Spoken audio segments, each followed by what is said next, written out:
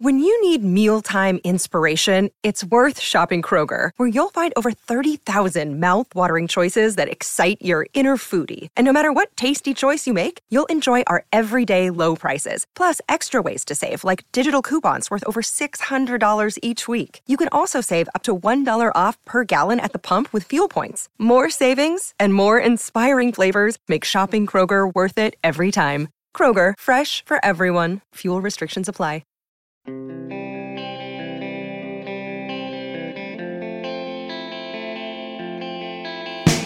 You know when's a great time to point out great things? How about when things aren't going so great? Good morning to you. Good Thursday morning. I'm Dejan Kovacevic of DK Pittsburgh Sports.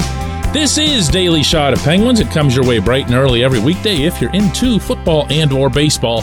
I also offer daily shots of Steelers and Pirates that I'm hoping you can check out. Penguins are in Vancouver today for a practice. Tomorrow night at 9:08 p.m. Eastern, they'll be facing the Canucks.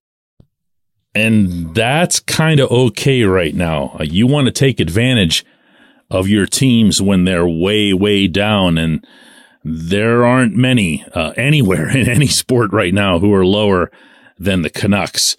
So, go in there and kick the dog while it's sleeping, so to speak. And hey, along the way, bring back some of that upbeat feel that was in place, well, pretty much through the first period of the game in Edmonton the other night. This is a good hockey team. If I can say that now, after the couple of individually horrible periods they had on back-to-back nights in Edmonton, then in Calgary, then I can say it at any point. And the reason that it's a good hockey team still are the investments that were made this summer smartly by Ron Hextall and Brian Burke, and in turn, the concessions, the legitimate, not hyped, not narrative, the legitimate concessions that were made by the players who signed those contracts to stay in Pittsburgh and be a part of what they hope and anticipate is going to be a winner. That is to the inestimable credit of these players, beginning with not any of the bigger names, but with Danton Heinen. Heinen absolutely unequivocally had offers markedly better than the $1 million over 1 year that the Penguins could put on the table. Now, I'm not going to suggest either that he was about to break the bank somewhere else, but it was a lot more. And I can tell you from covering a lot of athletes and a lot of their agents in all three major professional sports that Pittsburgh has, that there is a really, really, really short list of athletes who make the kind of decision that Heinen did. So when Heinen says after the fact, as he did, that what he appreciated the most about Pittsburgh was playing for this particular coach, meaning Mike Sullivan, and with these particular players, you can and should believe him. He wasn't alone, of course. Evgeny Malkin, you'll recall, day before free agency was about to go, started getting nervous and sending messages into the public through his agent that maybe this wasn't going to work out or that he was going to go and test the open market and everything else. The next thing you know, Gino is signed. The Penguins moved. But did they move that much? No, he just wanted to stay. And that was something that I had told you all along would happen. Chris Letang kind of in a similar spot to Gino. Tanger went and got the biggest deal out of the group of them, as I think we all could have anticipated that he would.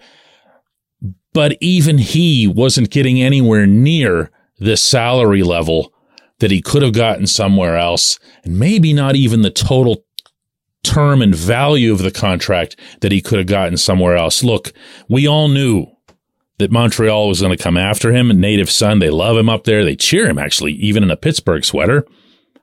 And it didn't happen. And the reason it didn't happen was that he wanted to stay. And then there was the other guy that everyone forgets about, but he came first. This portion of Daily Shot of Penguins is brought to you by the good people at the Greater Pittsburgh Community Food Bank, where they're committed to providing food for all of our neighbors in need across Western Pennsylvania.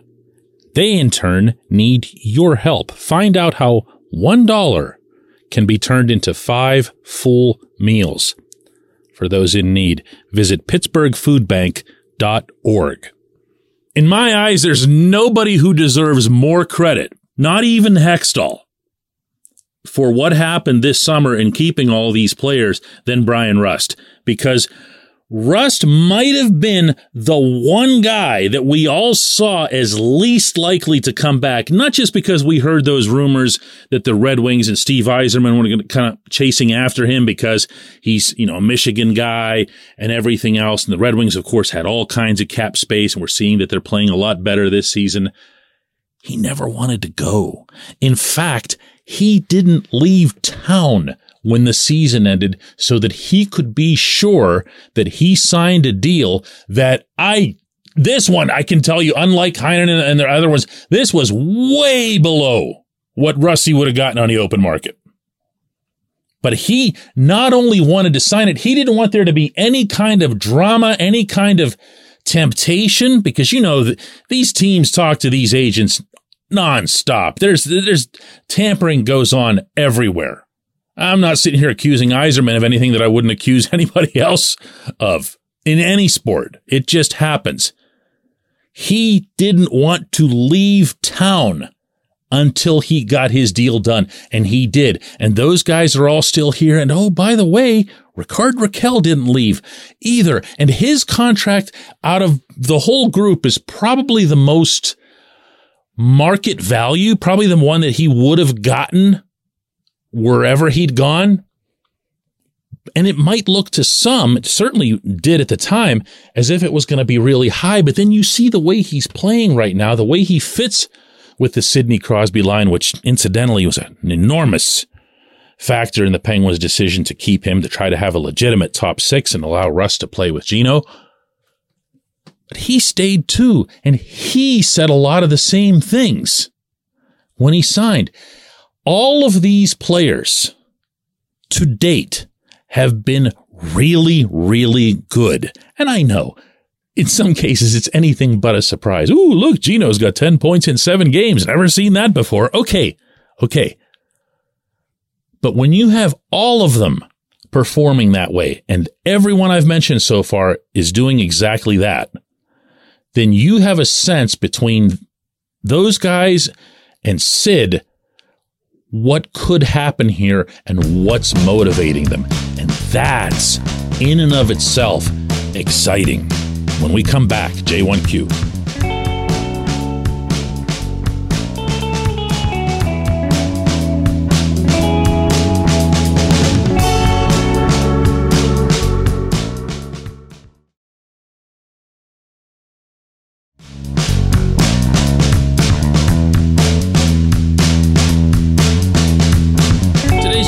Comes from Ryan Lytle, who asks, is it time to move on from Jason Zucker? He can be exciting when he's on the ice, but it seems like that's few and far between, and that he's paid far too much to get injured every time someone brushes up against him. Ryan, he's injury prone. I'm not here to debate something that can't be debated anymore. When you see an athlete get hurt again and again and again, and it's not to the same body part, like something that might be a nagging thing or a recurring thing that could be career-threatening in its own way. When it's just nonstop freak, weird things, so-and-so, I wouldn't put it in a derisive tone the way you did, where somebody's just brushing up against him. In this case, Zucker got cross-checked, and he got cross-checked something fierce, and he stayed in the game. And he kept playing. That's adrenaline. That's passion. It wasn't until after the game, as so often happens in sports injuries, that whatever was affected ends up swelling and hurting a heck of a lot more. And then you get shut down by the athletic training staff. They don't leave it up to you. Coach, I don't feel like going tonight. That's not how the process works. Coach only talks to the athletic trainer about injuries, and more often than not, the coach has nothing to say about it in one direction or the other. just nods and starts making out his lineup without that player. If we're questioning Zucker's heart, then we'd have a hard time twinning these concepts of, his being as energetic. What was the term that you used here? Exciting when he's on the ice, and then saying, he doesn't want to play. So I hope nobody's doing that. I know you didn't, Ryan. This is a really good hockey player, and it's exasperating to see this. And at the same time, if he were to just pop onto the ice today in Vancouver or, into the game tomorrow night against the Canucks, nobody's going to be surprised.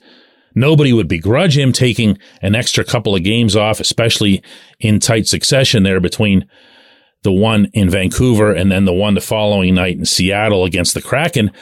But that's not the way he goes either. He plays a certain style. He's going to put himself into positions, plural, to get hurt. That's part of what you like about him. That's part of what makes him valuable. The last guy that we talked about in this way, I know the cynics want to bring up Bo Bennett. I'm not going there. But the last guy, the most recent guy that we talked about in this way was Patrick Hornqvist. Let's not forget that. Hornqvist did some incredible things, became a Pittsburgh sports legend on one night in Nashville. He did, in the same way that Max Talbot did a few years earlier. No one can ever take those goals away from them.